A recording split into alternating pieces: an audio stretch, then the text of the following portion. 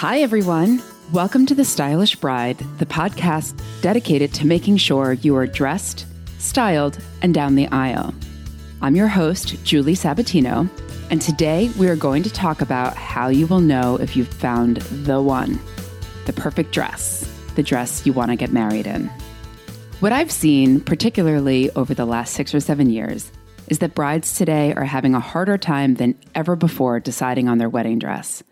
I think this is because not only are there more options out there than ever before, but they're exposed to a constant stream of gorgeous photos on social media. Plus, they know what dress their friends wore and what their friends' friends wore, and they want to be different.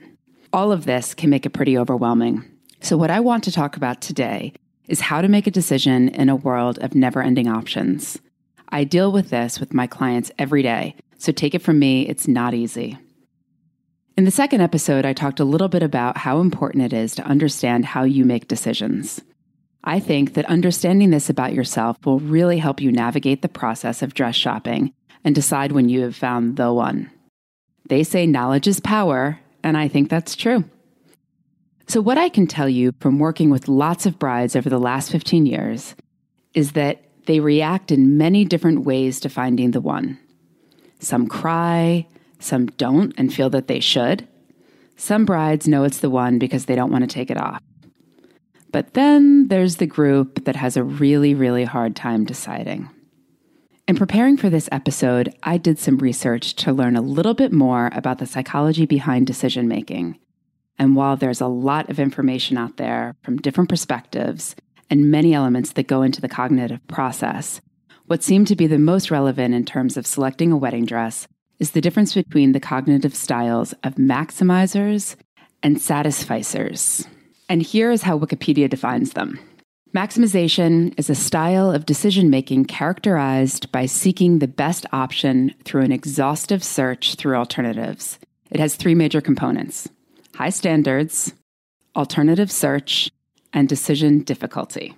It's contrasted with satisficing, a blend of the words satisfy and suffice, in which individuals evaluate options until they find the one that is good enough. They select the first option that meets a given need or select the option that seems to address the most needs rather than the optimal solution.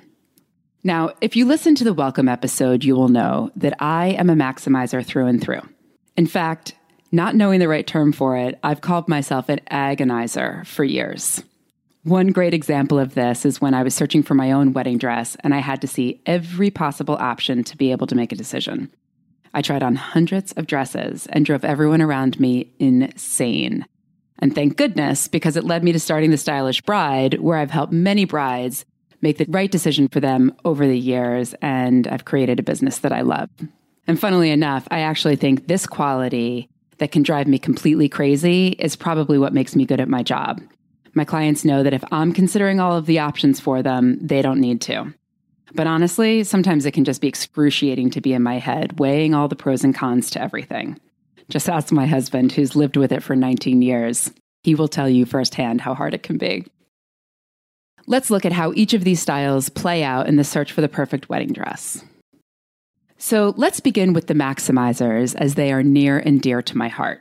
If you know that you're a maximizer, you're going to want to give yourself plenty of time for your dress search, because we both know that you're going to want to see everything out there and probably go back again once, if not multiple times, to see your favorites before making a final decision. I've found that many of my maximizer clients don't cry when they put on the dress that they ultimately select. They smile, they stare at it, they keep it on longer than the others, but they aren't typically emotional because they won't really know that it's the one until they think about it for a while and compare it to all of the other options. For all of you maximizers out there, I think it's a really good idea to let the consultants helping you know that you're someone who needs to take their time making a decision. That way, they know you're not purchasing a dress the first time you try it on and that they'll probably see you again. And one little tip that can actually help you is an app that I use all the time with my clients called PicStitch. It's a collage app, but it allows you to upload 2, 3, even 4 photos next to each other so that you can compare and contrast the dresses. I find it really helpful when analyzing which one you like more. So now let's talk about the satisficers. Lucky you. It's going to be a much easier process. My satisficer clients are typically ones that do cry when they put on the dress. We often go to a few appointments and then end up going back to the favorite and buying it. Sometimes they even want to cancel the other appointments that I've made because they don't feel they need to try on any more dresses. What's amazing about these brides is that they typically have no regrets and feel totally satisfied with their choice. I even had a bride one time buy the second dress that she tried on that day. As a maximizer, I was like, "What? Are you sure?" She was like, "Yep, let's do it and go to lunch." And you know what? She loved it. And on her wedding day, she looked beautiful and felt beautiful. So what if you're unsure of where you fall on this spectrum and you think you might be somewhere in the middle? And that happens sometimes. I encourage you to go to at least a few appointments, even if you find something at the first one you like. For you, it's important to make sure that it's really it. I've seen brides that have thought they've found the one only to change their mind and select something else. And honestly, sometimes this happens because of someone else not loving the dress. And sometimes they just get swept up in the idea of being a bride. But whatever happens, I encourage you to take a step back and think about it for a day or two. This can help you avoid making a costly mistake. Because remember, the 50% deposit is non-refundable. So I hope this information has given you some things to think about when trying to decide if you have found the one and help you through your journey of the wedding dress search. And if you have any questions that I didn't answer, please reach out. I really want to hear from you. You can get in touch through Instagram. My handle is @thestylishbride, or through my website, thestylishbride.com.